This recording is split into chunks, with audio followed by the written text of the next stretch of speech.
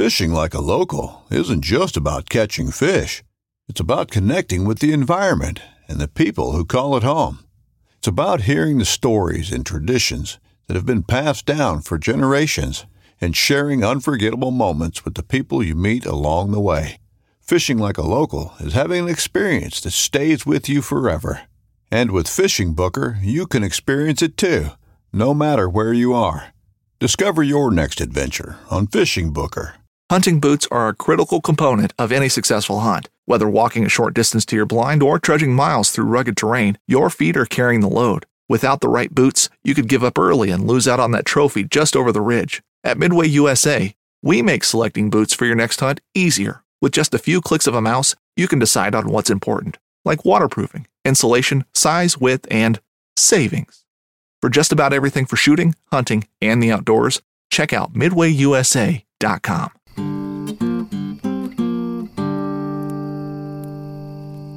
The pursuit of food has taken us into the wilderness, across rivers, and atop mountains. These journeys have connected us to the wild. It's that connection that allows us to experience the wild places this world has to offer for wild game and adventure.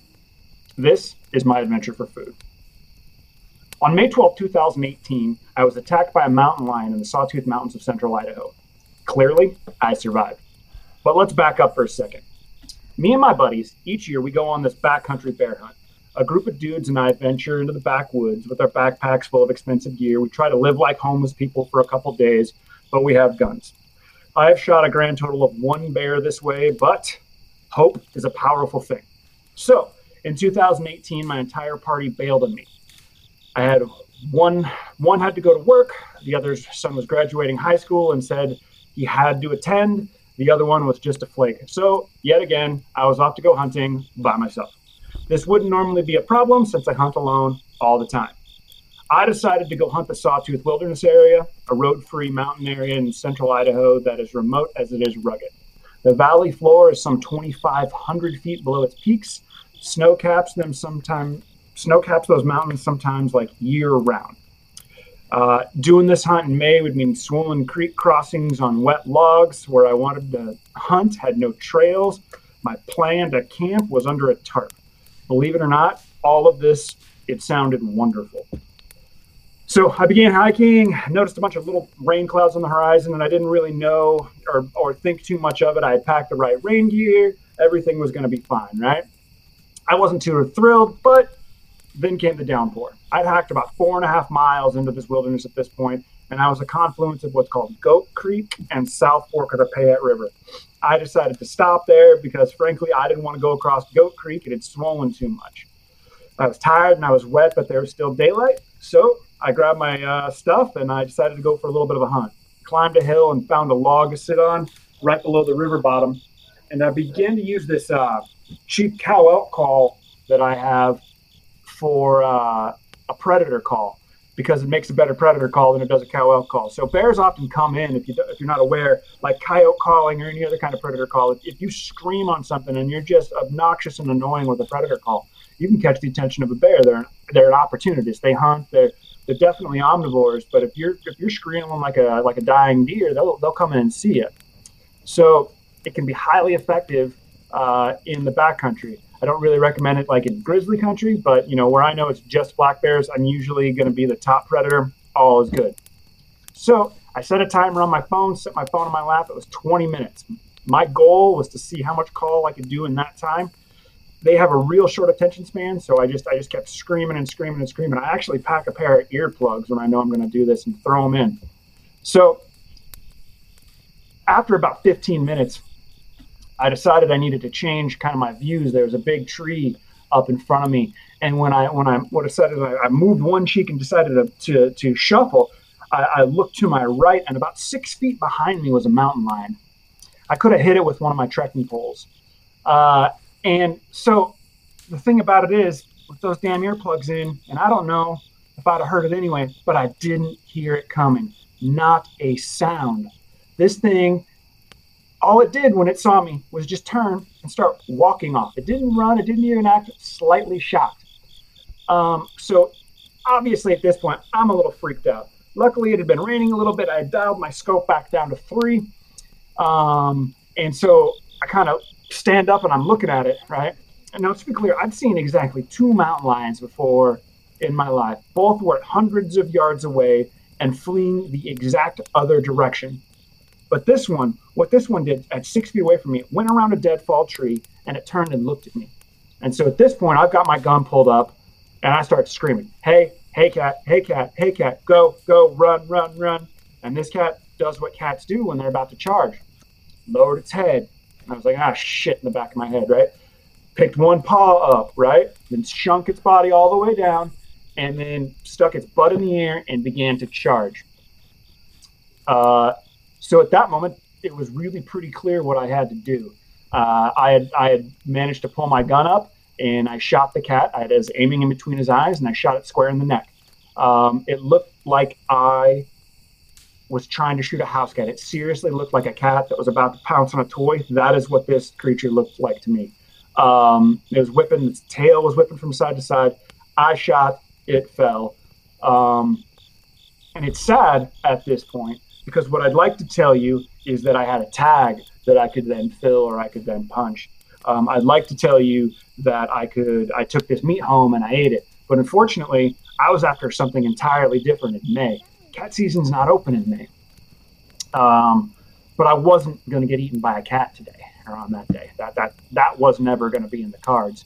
So what ended up having to happen, and I can show anybody this if they ever want to get to it because I keep it on my phone. The next thing I did was I got my phone out and I showed them where I videoed for Fish and Game because season was closed. I videoed where I was sitting, where the cat was standing, where the cat tracks went, what tree it circled back around on, where the cat had pounced from, where I had shot it. The cat in the video, by the way, when I turn to it, is literally still twitching, which makes you kind of feel bad. But at the same time, I don't need to lose my hunting license over a little bit of self-defense.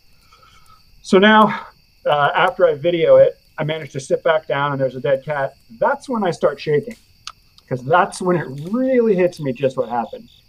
I've been screaming on a predator call in the middle of the Sawtooth Wilderness in a trailless point, right? I now have blood in the air. Mind you, it's after a shot, so it might have scared a couple of things. The only thing that I can really think to do is gut this thing, right? Because if I abandon it, I don't want to give given a ticket for meat abandonment and hide abandonment. So now I have to gut an animal, put more blood into the air, sleep somewhere near a whole bunch of downed meat after I've been screaming on a predator call. So the 4 hours of sleep that I did get that night were rugged, let's call it.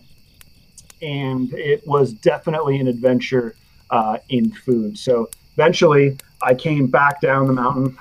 Managed to get the cougar out in one trip. Came back down the mountain and there is a Fish and Game check station on the way out. No, actually, it's not Fish and Game. It's a forest ranger check station. So my 4-day backcountry adventure turned into about 13 hours in the wilderness. I end up checking myself in and have to go turn myself in and the cougar in to the Fish and Game when I get back to my hometown. So it was really one of those times in life where you're just kind of glad that you keep your head ready to go, that you know what to do, that you're prepared. A lot of people would freeze, in my opinion, if a cat was going to charge them. But that's something that, to me, I will obviously never forget it. And it really makes me self-aware to know that when I'm doing things like pretending like I'm a critter that is good to eat, I have to keep myself a little bit more aware in those situations. Because if that cat had decided that it wanted to eat me at any point before I noticed it, it could have, and that would have been a much, much different story. I'm pretty sure I would have walked away. But that same week in May is when those two people in Seattle were attacked, and one of those didn't actually get away. One of those bikers didn't get away. So it was definitely a telling experience. And, you know, my wife, about a day later, because I had taken a couple of days of vacation, was asking me, are you going to go back out and go bear hunting? I'm like, no, I think I'm good for this year. I think the next thing I want to shoot needs to eat some grass. And so that was the end of my bear hunting that year. But yeah, man, that was a heck of an adventure. I wish I had food I could tell you I cooked out of it. But yeah, keep your head on a swivel. Cougars are out there, and they do charge if you pretend like you're a dying deer for long enough.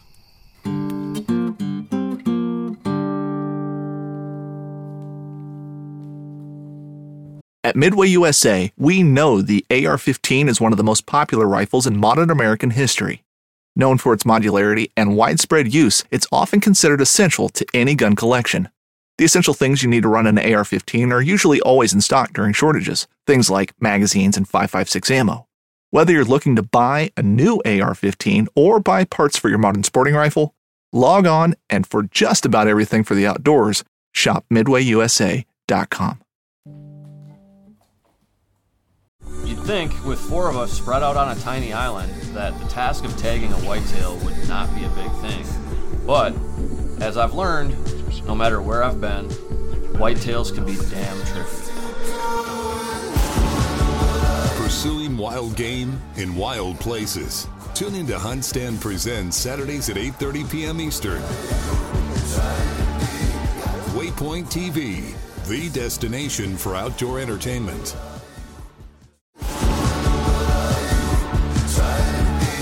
Pursuing wild game in wild places. Tune in to Hunt Stand Presents Saturdays at 8:30 p.m. Eastern.